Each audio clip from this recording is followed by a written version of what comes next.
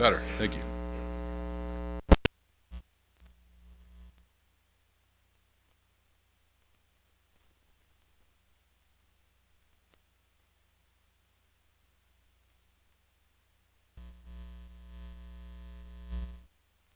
I'm going to go on verse 1 here for a minute. This verse has always bothered me. I mean,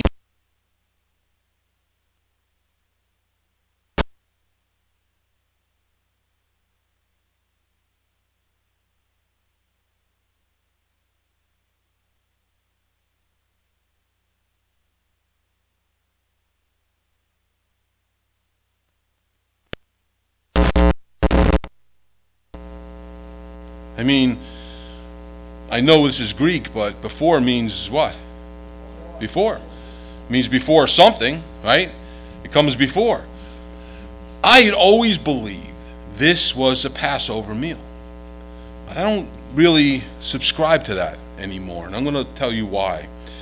And I'm going to ask you to be a Berean in this. Search this out for yourself. Don't just take what I'm telling you to be the gospel truth. Search it out. If it doesn't sit right with you, then look it up for yourself, and we can debate this. But I do not believe this is the Passover meal, and hopefully as I unpack this, you'll see why.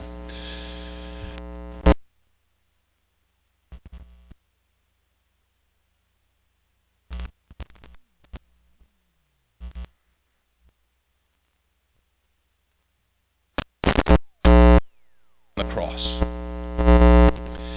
So Jesus could not have eaten a Passover meal with his disciples because he was on the cross as the Passover lamb being sacrificed in preparation for the Passover. We have to remember when we're reading the Bible that the Bible is not written to accommodate our Western culture.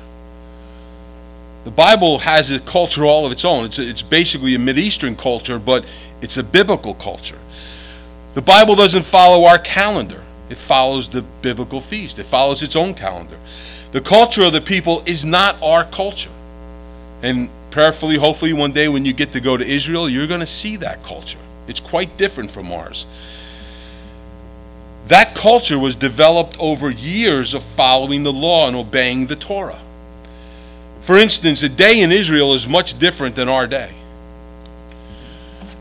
Their day begins with rest and then work. Our day begins with work and then rest, right? Now, for some, it's rest all day long, but for most people, it's work and then rest. So it's quite different. Their day begins at sundown, which is around 6 o'clock. But if you look at a time, if you go on an Israel website and you look at the time of the day when the sun sets and the sun rises, it doesn't always fit neatly into a 12-hour package. As a matter of fact, sometimes, especially when the days are a little longer, it's more 13 hours of daylight and then the evening. So it's when it's at sundown, which the time changes all the time. So we'll, just for argument's sake, we'll use 6 p.m. because that does fit neatly into a nice little package for us this morning. So their day begins at sundown. Ours begins at sunrise. And the reason that their day begins at sundown is found in Genesis chapter 1. God said, so the evening and the morning was the first day. The evening, sundown, began the day. Now, in Hebrew, the name for sundown is Areb, and it means sunset. So at the sunset, at sundown, the day begins. And that's going to be an important point to understanding all of this. The other thing that will be important for us to understand is their cultural habits, the cultural habits of the day. Passover was a 24-hour, one-day event, if you remember that from the book of Exodus. And it is based out of Exodus in chapter 12. God instructed them that night to kill a lamb, right? Remember the story? Kill a lamb, an unblemished lamb, at twilight. Twilight means between two evenings. So it means between 12 noon and 6 p.m., which would be 3 p.m. Anybody know what happened at 3 p.m. in the crucifixion? Interesting, right? Anyway, they weren't to eat. They were to prepare the lamb, slaughter the lamb, paint the doorpost with blood, and then they were to eat the roasted lamb at 6 p.m. that evening, which would have really been the beginning of the new day. So they ate the lamb at the beginning of the new day with unleavened bread and bitter herbs. And so they ate the meal, if you remember, fully dressed, ready to go when the Lord told them to go. That was the Passover meal. So God instructed them afterwards to do this every single year from that point forward. They were to celebrate the Passover feast on the 14th of Nisan. And then they were to also celebrate another feast called the Feast of Unleavened Bread. And that began on the 15th of Nisan, the very next day. And that was to last for 7 days. So Passover was a celebration of them being saved by the blood of the Lamb. And the Feast of Unleavened Bread celebrated their exodus from Egypt. Passover lasted for 1 day. The Feast of Unleavened Bread for 7. So it was really an 8-day feast. And what's important to note is that many of them, when they talked about this feast, spoke of it as all one feast. They either called it the Feast of Unleavened Bread or they called it the Feast of Passover, but they never really separated the two. So you with me so far in this? There's going to be a quiz. So here's why I believe that this meal is not the Passover meal, and neither were the meals described in Matthew, Mark, and Luke. First, none of the gospel accounts, if you go back and look at them, speak of a lamb being served during that meal. So I want to look at Matthew's account real quick.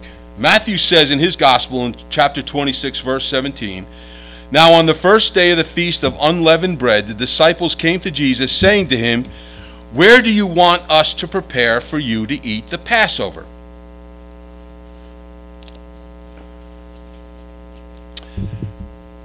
So remember, they would often refer to the Passover and the Feast of Unleavened Bread as one continuous feast for 8 days. This would, as Matthew's describing it, would be Thursday evening into Friday. Friday would lead to the arrest and crucifixion and the trial. The trial happened Thursday night, the arrest and crucifixion. The arrest happened Thursday night, the crucifixion on Friday. And to show that this is what they were doing, Mark adds a very important point to this whole thing. He says, "Now on the first day of unleavened bread, when they killed the Passover lamb, his disciples said to him, 'Where do you want us to go prepare that you may eat the Passover?'" Notice what he says. On the first day of unleavened bread, they killed the Passover lamb. They didn't kill the Passover lamb on the first day of unleavened bread. They killed the Passover lamb on Passover. So it clearly tells us that they, in their own vernacular, they in their own culture, considered the Feast of Unleavened Bread and the Feast of Passover as all one big feast. And John's Gospel helps us to see that Jesus could not be eating the Passover meal with his disciples, because he says this in chapter 18. "Then they led Jesus from Caiaphas to the praetorium. And it was early morning, but they themselves did not go into the praetorium, lest they should be defiled, but that they may eat the Passover." The Passover meal had not occurred yet. Jesus was brought before Caiaphas, he was brought before Herod, and then he sent back to Pilate to be sentenced. They had not eaten the Passover meal yet. They would not go into the praetorium to be among the Gentiles because they feared they may be defiled and wouldn't be able to partake of the Passover meal. This time frame would have been Friday morning after that trial in the evening. Our final clue that this is not the Passover meal is found just a few verses down in the passage of Scripture we read this morning. In verse 29 of chapter 13, John says, "For some thought, because Judas had the money box, that Jesus had said to him, 'Buy those things we need for the feast,' or that he should give something to the poor." So they thought the reason for Judas getting up and leaving that meal was that he was going to buy supplies for the Passover meal. So for these reasons, I do not believe this is the Passover feast. So if it's not the Passover, what is it? And as I said, I want you to be a Berean. I want you to dig into this yourselves and discover for yourselves what this is. I'm going to share with you what I believe this to be. It was a supper to introduce a new celebration. You see, only the Jews were required to keep the Passover feast. Gentiles were not required to keep it. Now, we do, from time to time, celebrate as Gentiles a Passover feast just to kind of immerse ourselves in that culture to see what it's like, but we're not required to keep it. They were, under the law, required to keep it. So why would the Lord institute a meal that only the Jews were required to keep? This is something new. This is a new covenant, one that both Jew and Gentile alike could participate in. This celebration would have had its own meaning and symbolism. As Jesus broke the bread that night, it was symbolic of his body that he would lay down as a sacrifice. It was also a symbol that he is the bread of life, that all who follow him and all who are part of this new covenant will have eternal life in him. The cup represented his blood, a blood that would be poured out for the remission of sins, a blood that would not only forgive sin, but cleanse sin, wash it away, so that it would be forgotten as far as the east is from the west. And when Jesus said, "Do this in remembrance of me," he wasn't saying, "Have a Passover meal in remembrance of me." He was saying, break bread, drink from the cup, and remember my sacrifice. Remember this evening. Remember what I am about to do for you. Remember that my sacrifice, the sacrifice of my body and blood, is symbolized in these elements that I am showing you new here tonight. It's the same thing we do every month when we celebrate communion. It's the same meal that the Lord had with his disciples. The early church would celebrate the breaking of bread when they came together. We see that in Acts chapter 2. And they continued steadfastly in the apostles' doctrine, fellowship, in the breaking of bread, and in prayer. Paul wrote to the church in Corinth, he said, "Therefore, when you come together in one place, is it not to eat the Lord's Supper?" And so that's what I believe. I don't believe this is the Last Supper. I believe this is the Lord's Supper, where they took bread, they broke it, they drank the wine, and they remembered what Jesus was about to give up for them. They remembered the sacrifice of Christ and what he was about to do so that they could have eternal life. It's the same thing, as I said, that we do once a month here as we remember him and his sacrifice. We celebrate the Lord's Supper. I believe we're celebrating exactly what the Lord and his disciples were celebrating on that night before he went to the cross. So the last part of verse 1 says, "Jesus, knowing his hour had come and that he would depart out of the world to the Father, having loved his own who were in the world, he loved them to the end." What I love about the Gospel of John is that John provides a wealth of information for us in what it was like to spend these last few hours with Jesus Christ. Jesus' public ministry has come to an end. What we're going to see in the next few chapters before his arrest and crucifixion is this intimate time that he spent alone with his disciples. This is just Jesus and them. I mean, wouldn't you have wanted to be there for this? We can. I mean, we can read these chapters 13 through 17 and see how Jesus interacted with his disciples, what Jesus' thoughts and words were in the last days and hours of his life. Now, he knows his ministry on this earth is about to come to an end. And so he knows he's going to see his disciples again, but he's not going to see them again on this earth. I mean, after the resurrection, of course, he sees them, but he knows that once he leaves here, the next time he will really get to spend this kind of time with them is when they are in heaven together. So he knows he needs to encourage them to prepare them for the ministry that they are about to embark on, a ministry without him. If you remember, for the last 3 years, they've been doing ministry, but they've been doing it side by side with Jesus. And he's now preparing them to continue that ministry that he began without him. And as I said, this is very intimate time with them. It's like, if you've ever lost a loved one and you're gathered around the bedside or you're gathered around in a home, I've had the complete blessing of sitting with people in the last stages of their life as they're home, and all the family comes in from everywhere and just spends that time with them. It's a time to say goodbye, and that's what Jesus is doing here. He's saying goodbye because only Jesus at this point knows what's about to happen to him. Although he's told them time and time and time again, right? I mean, how many of us need to be told time and time and time again? Moms, you know, raising kids. He's told them that he's going to be put to death, but they're unaware. They're really unaware of what's about to happen. They are unaware of what lies ahead, the cross. For Jesus, his whole ministry has been conducted in the shadow of the cross. But for his disciples, it seems like this is going to take them completely by surprise. And judging by their actions after the arrest and crucifixion, we see that it really does take them by surprise, although it shouldn't. Jesus knows this. He knows that they're about to experience a shock.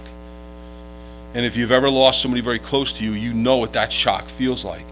And so he's preparing them. He's cushioning this shock that they're about to have. Jesus loves them. John tells us that. He loves them to the end, to the uttermost, that word means. He's loved them throughout his ministry. He's going to love them on the cross. He's going to love them at the resurrection, and he'll love them for all eternity, to the uttermost. Now, it would be easy to love these guys if they were cute and cuddly, right? But they weren't. They were a collection of oddballs, misfits, and outcasts. So when Jesus says he loves them, when Jesus says he loves us, he's saying, I love them, I love you in your mess. I love you even in your faults and weaknesses. I love you even though you're not perfect. I love you. And Jesus is speaking these words to those who aren't so easy to love. And sometimes we're not so easy to love either, are we? Jesus said, for if you love those who love you, what reward do you have? Don't even the tax collectors do the same? So we're to love with a different kind of love. We're to love like our Savior loved. Meaning we're to love each other in our mess, in our faults, in our failures, and in our weaknesses. Amen? So during the supper, verse 2, the devil having already put into the heart of Judas Iscariot, the son of Simon, to betray him. So Judas's heart is already open to what he is about to do. He's heard the words of Jesus through these past 3 years. He's seen the miracles that Jesus has performed. He has even been a part of all of this. He was part of the 70 that went out and healed people and cast out demons. So Judas not only saw the power of these miracles and the healings in Christ, he witnessed them himself. And yet his heart remained closed to the truth. It's possible, isn't it, to hear the truth, to pretend to know the truth, and still embrace a lie.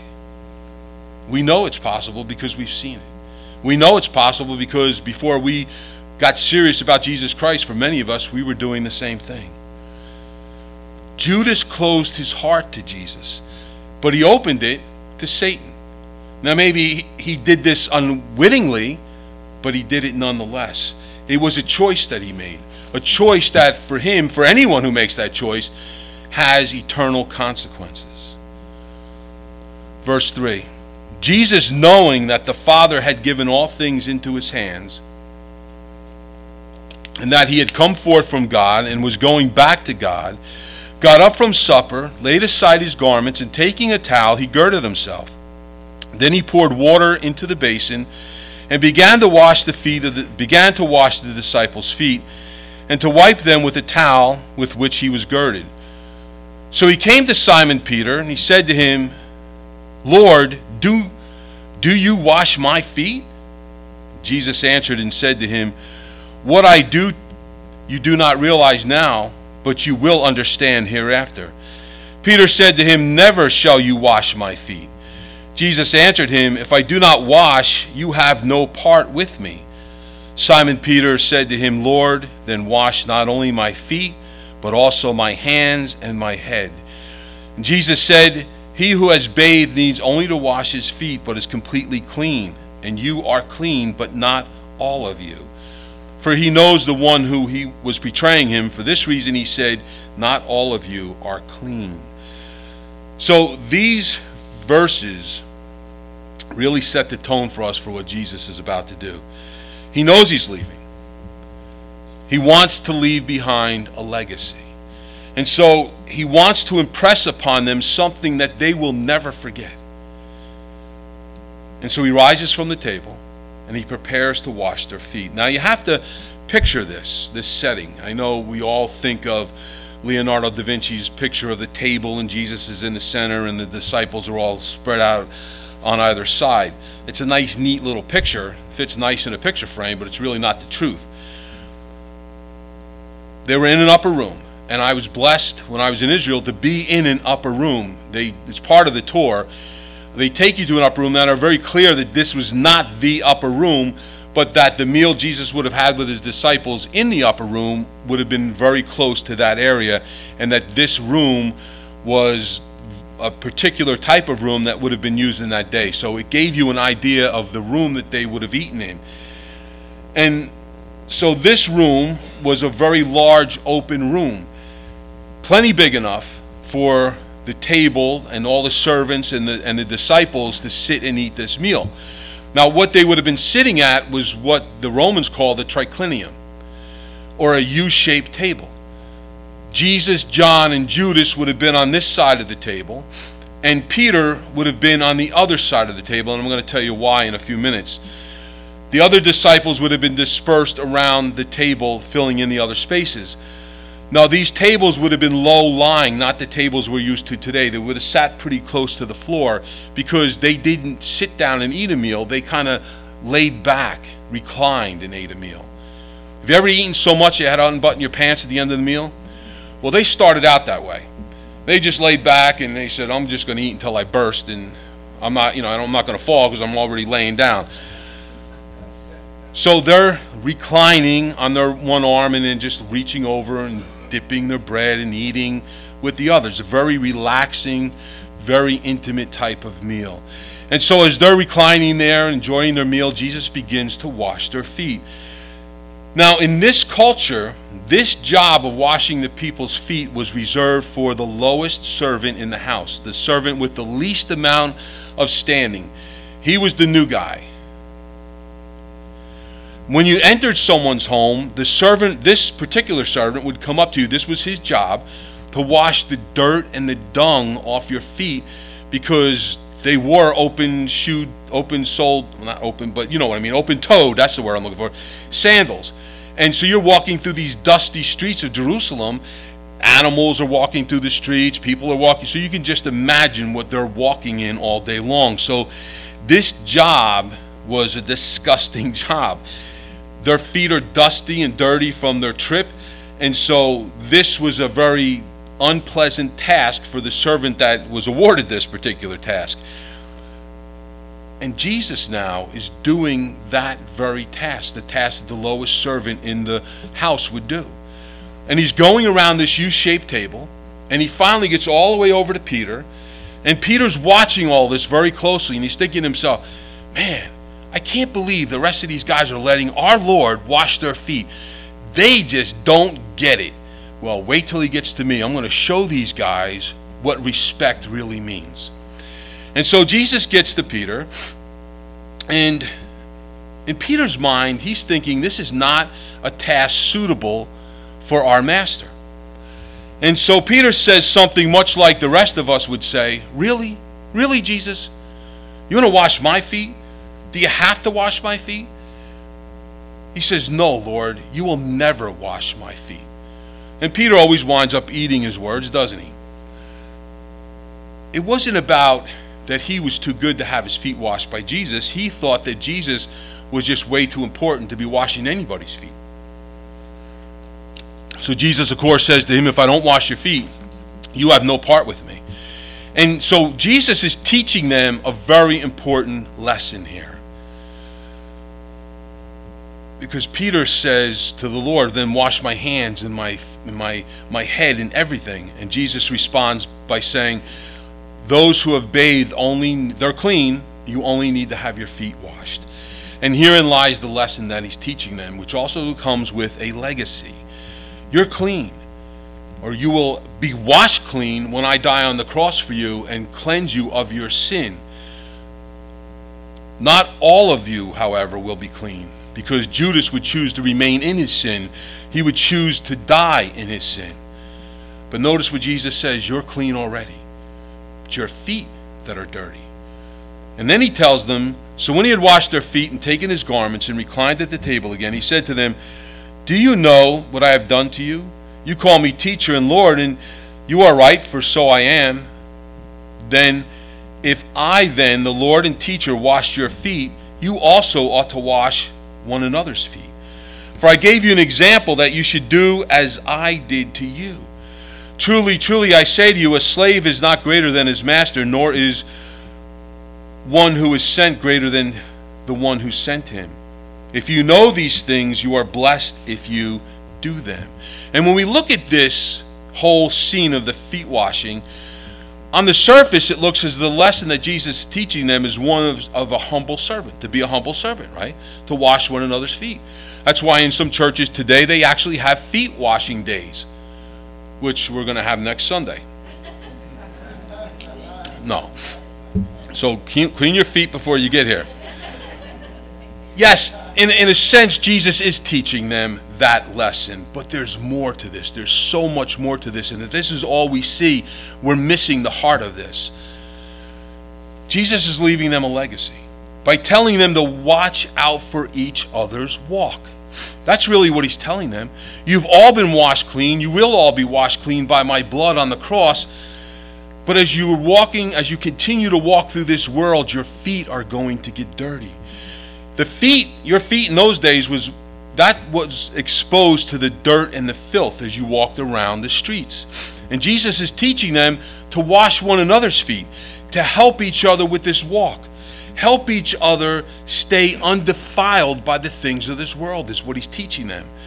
By Jesus washing their feet, he's leaving behind a legacy of being a servant to one another, of course, in that sense of being a humble servant to one another, but also to watch each other, to hold each other accountable, to help each other walk this walk.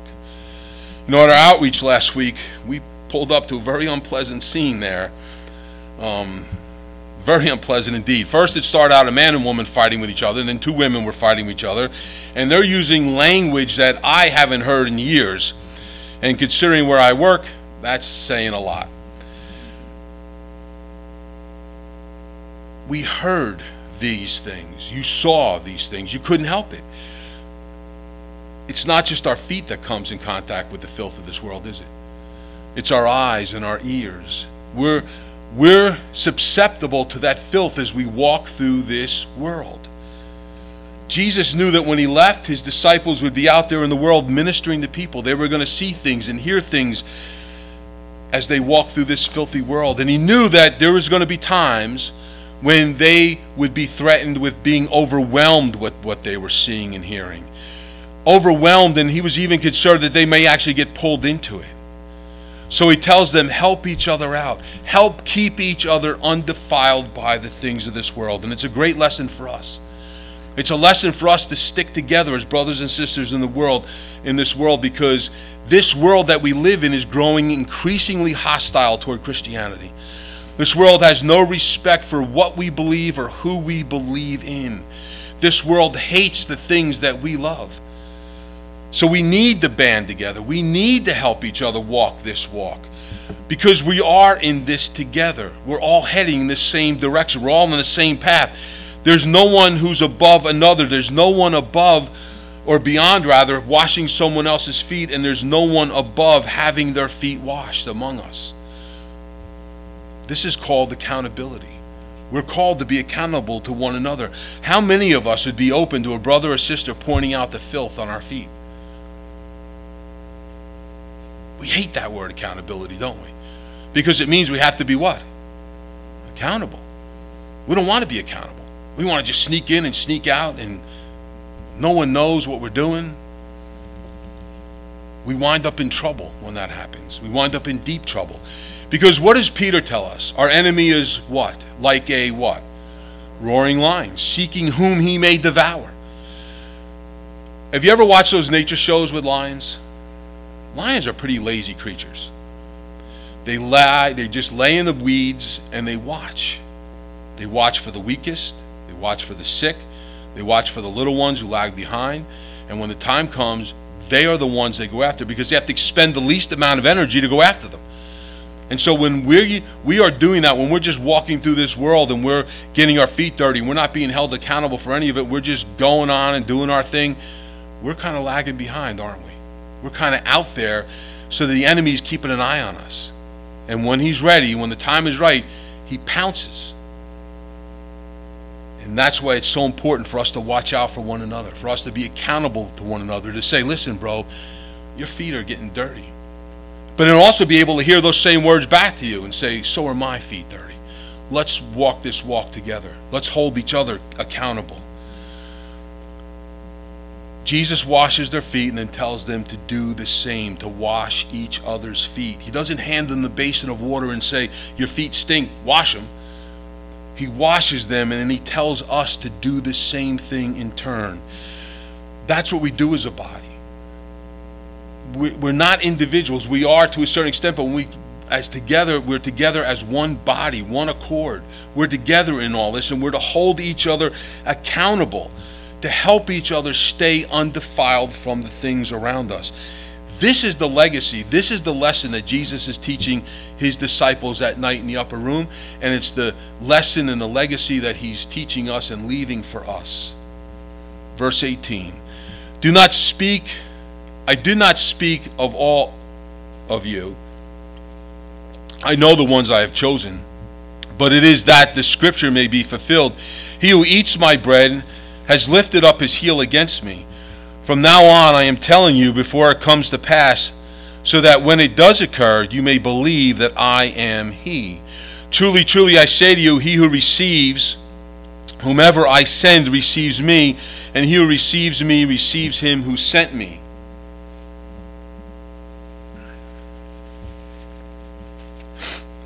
When Jesus had said this, he became troubled in spirit and testified and said, truly, truly, I say to you, that one of you will betray me. The disciples began looking at one another, at a loss to know of which one he was speaking. There was reclining on Jesus' bosom one of his disciples, whom Jesus loved. So Simon Peter gestured to him and said to him, tell us who it is of whom you are speaking. He, leaning back thus on Jesus' bosom, said to him, Lord, who is it? Jesus answered, that is the one for whom I shall dip the morsel and give it to him. So when he had dipped the morsel, he took and gave it to Judas, the son of Simon Iscariot. After the morsel, Satan then entered into him. Therefore Jesus said to him, what you do, do quickly. Now no one of those reclining at the table knew for what purpose he had said this to him. For some were supposing, because Judas had the money box, that Jesus was saying to him, buy the things we have need for the feast, or else that he should give something to the poor. So, again, they're sitting around the triclinium. Jesus, John, and Judas are sitting at that one side, and Judas is actually sitting in the place of honor at the table. Peter's all the way around the other side, so he's gesturing across the table to John, asking him, ask the Lord, who is it? Who's going to betray him? And, you can picture Peter sitting at the other end of the table, right? Peter probably purposely went there so that the Lord would say, hey, let me honor you and bring you up to the head of the table. But Jesus gave that position to Judas. He put Judas in the place of honor, the one who was about to betray him. So John is the disciple that Jesus loved. John's about 18 or 19 years old as this supper is going on. And so he leans back on Jesus because they're reclining there. So he just simply leans back with his head on Jesus' chest, and he says, who is it, Lord? Who's going to betray you? And Jesus tells him, the one whom I dip the bread and give it to. And I love what happens before this, though, because when Jesus tells them who someone's going to betray them, what do? They look around, trying to figure out who it is. And they're at a loss. They're at a loss as to who it could be. Matthew tells us that they were deeply grieved by this. And they ask him individually, Lord, is it I? Is it I? And what they're saying is, surely, Lord, you don't mean it's me. They were all dipping their bread at this point as they laid around that table. And so this really shows great growth in them. Spending 3 years with the Lord, there's got to be some growth that comes out of that, you would think, right? what I love about this is they weren't blaming one another. They weren't pointing the finger at each other. They realized the sin in their own hearts. They realized that the sin that they had in their own hearts, that they were capable of doing such a thing even themselves. So we can't even to this day say that Judas is responsible for the arrest and crucifixion of Jesus Christ, because although he played a part in that, we have all played a part in that over the years. Jesus went willingly to the cross to die for our sin. We played just as much a part in this as Judas did. Judas is going to betray him this night. Now that word for betray means to give over into another's hands, to deliver or to surrender. And that's exactly what we do when we don't turn to Jesus Christ. When we don't turn to Jesus, we are surrendering, we are giving ourselves over into the hands of the enemy. Jesus came to free us from the grasp of Satan. But if we don't accept that free gift of salvation, if we don't accept the gift of salvation that Jesus offers us, then we remain in bondage. We remain under the control of Satan, and that betrays the very sacrifice that Jesus provided for us on the cross. As Jesus is about to go to the cross to deliver us from sin, Judas is about to deliver Jesus into the hands of the Jewish authorities. And John tells us that Satan at that point enters into Judas. Satan didn't take Judas against his will. Judas's heart was already fertile ground for Satan. Judas had already opened the window and allowed Satan access. The only thing left for a heart that's already devising wickedness is for someone to guide that heart into even more wickedness. And Judas turned out to be a very willing subject. So after receiving the morsel, he went out immediately, and it was night. Now, it doesn't get any plainer than that in Scripture. Judas had been walking with the light of the world. John wrote in chapter 3 of this gospel, "And this is the condemnation, that the light is come into the world, and men love darkness rather than light, because their deeds were evil." John 3:19. Judas walked away from the light of the world into the darkness of the world. Judas had spent 3 years walking with the light. He never walked in the light. You know, when we look around today to some of the laws being passed by Congress, first we scratch our heads, but then you see the evil behind that. And it seems like all of a sudden all this evil is coming to light, doesn't it? I mean, making a law that it's okay to kill a baby outside the womb, I'm sorry, that is just plain evil. Some of the laws that have been passed are allowing things that before were practiced in the dark to be brought into the light of day. This didn't happen overnight. For years, in the darkness, these evil acts have been planned and plotted. And so as we're seeing these laws being introduced now, that's just a product of the evil coming to light. But it's a product of those evil plots and plans that have been going on for years behind the scenes. And now all of a sudden they're coming to light for the whole world to see. Jesus had this to say about those who plot evil. He said, "You are of your father the devil, and the desires of your father you want to do. He was a murderer from the beginning and does not stand in the truth, because there is no truth in him. When he speaks a lie, he speaks from his own resources, for he is a liar and the father of it." Those who do not walk in the light of Christ have a very difficult time of discerning the darkness in this world, don't they? They have a very difficult time seeing through those who are doing the will of Satan. It's under the guise of progressiveness, right? That's what we're calling it today, progressiveness. We're growing, we're becoming more tolerant. They're actually saying that these things are they're being touted as reform. And I'd have to agree to a certain extent with that statement. We are growing. We're growing in wickedness and deceit.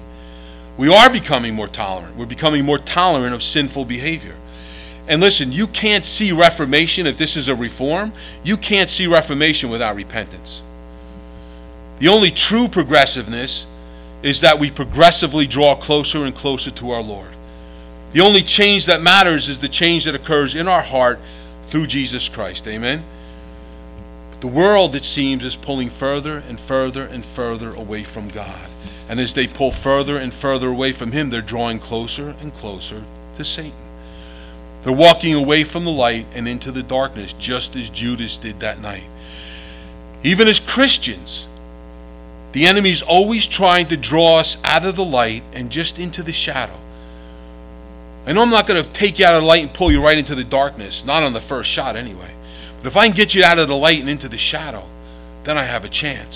And that's how the enemy operates. He draws us into the shadows. Walking in the shadows, we can see the light right next to us, can't we? And so we begin to think in our mind, you know what? It's pretty cool. I'm walking over here in the shadows, but anytime I want, I could just step over here into the light. But the enemy's not happy with us just walking in the shadows, right? He wants us walking in the shadows so at some point he can pull us in to the pit of darkness. Now for years, Judas had been walking in the shadows. It wasn't hard for Satan to just pull him into the pit of darkness then. You see, we may be able to see the light while we're walking in the shadow, but we're also walking on the edge of that pit of darkness the whole time. And we could think that we could just step back into the light anytime we want, but the danger always exists of us falling off the edge into that pit of darkness. James wrote the way we can avoid that from ever happening. Therefore, submit to God, resist the devil, and he will flee from you.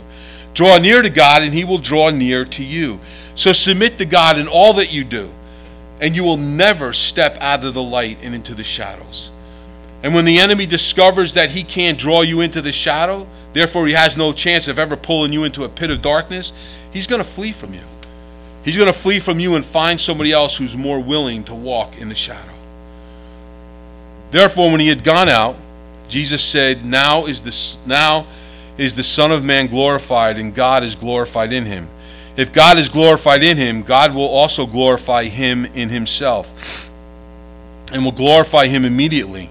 Little children, I am with you a little while longer. You will seek me, and as I said to the Jews, now I also say to you, where I am going, you cannot come.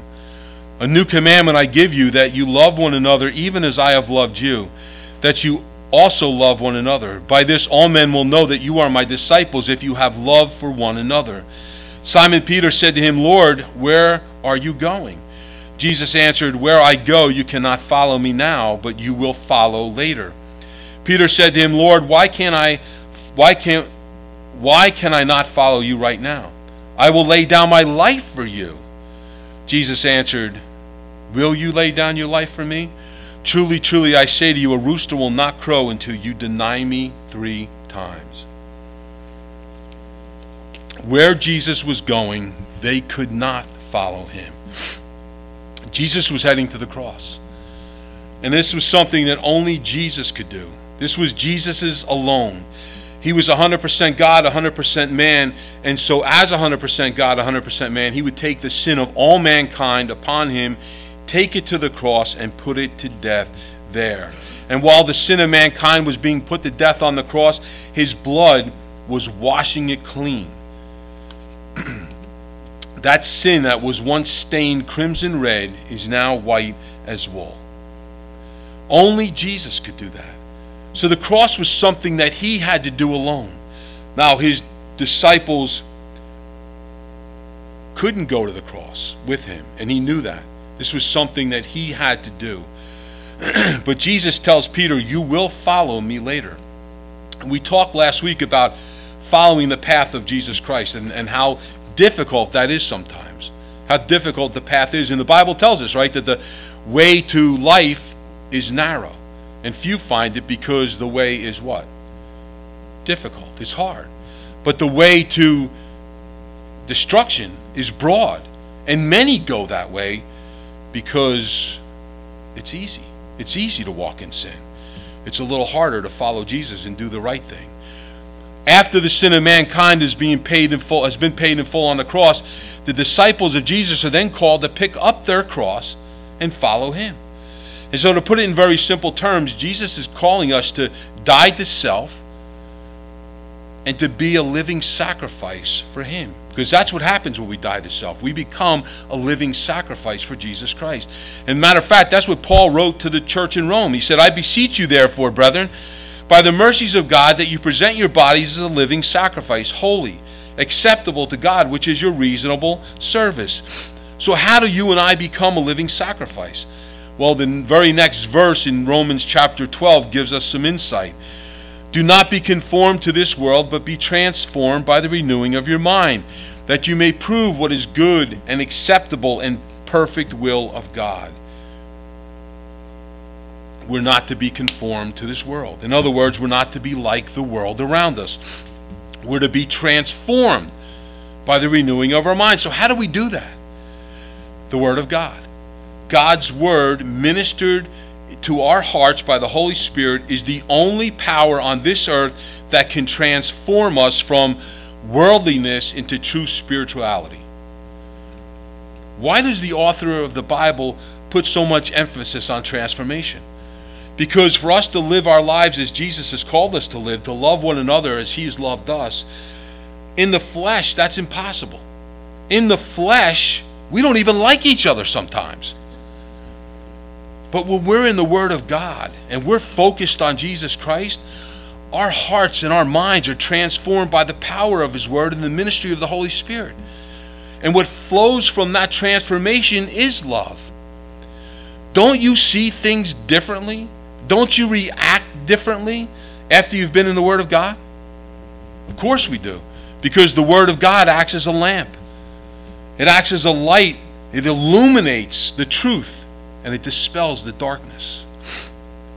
It's through the Word that we learn to love one another, and it's through His Word that we learn to put that love into action. So Jesus left us a legacy, a heritage, and that legacy is one of love. By our love for one another, by our love for others, the world will know that we are His disciples.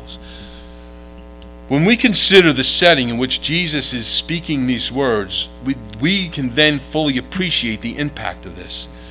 These are among the very last words that Jesus will speak to His disciples here on this earth. You know, after we lose a loved one, don't those memories... You know, I was blessed to do a memorial for Kurt's mom yesterday, and we're blessed to have his family here with us this morning. But it's those pictures, newspaper clippings, all those kinds of things that we may see as junk because we weren't involved in them at the time, but after we lose a loved one, they become cherished memories. You know, I found myself even saving some of the texts that my son Nick had sent out for that very same reason. I mean, these were some of the last words that he spoke, that he wrote, and I wanted to keep them. I want them to help me remember who he was. And these are some of the very last words, instructions that Jesus would give to His disciples, and so they have immense importance for us. Jesus wants us to wash each other's feet. Not literally, and we thank Him for that. He wants us to remember to hold one another accountable, to help each other walk this walk. He wants us to remember to love one another as He loved us. He wants this to be part of His legacy, what He's left behind for us.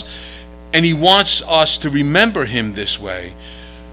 But He also wants the world to remember Him through us, through the love that we have for them, the love of Christ that we have for them.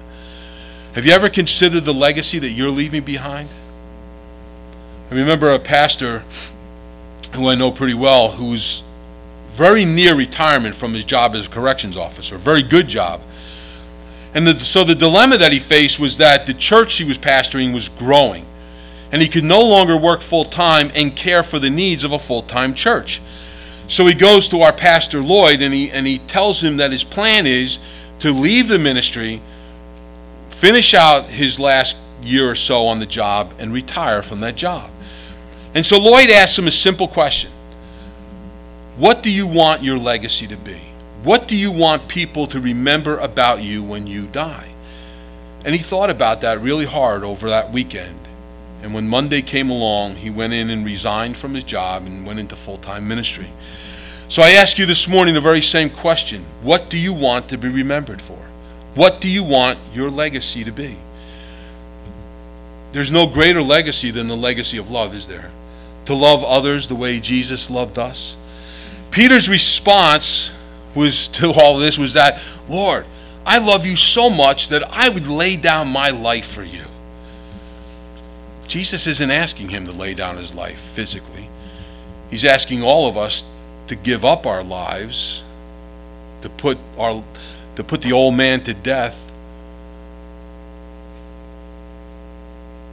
Jesus is asking Peter and all of us to die to self, to be humble and loving servants, to love one another, to help each other walk this walk, to keep each other out of the shadows and away from the pit of darkness.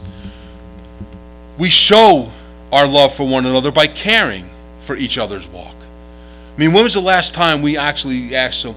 Well, we ask people all the time, how are you doing? And what is our Christian response? Fine. I'm fine. We could just as easily change the name to the Church of the Fine People. We're fine. None of us have a problem. None of us have issues. None of us are struggling in our walks. It's amazing how well adjusted and how amazing we all are. We're all struggling. We're all dealing with something. And so when we ask somebody how you are, don't stop until you really find out how they are.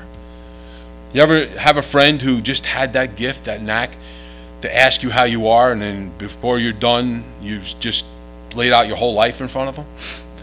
Well, here's what's important about that. It's important to share, right? The Bible tells us to confess our sins one to another, right? But here's the important part. If you want a friend, be a friend.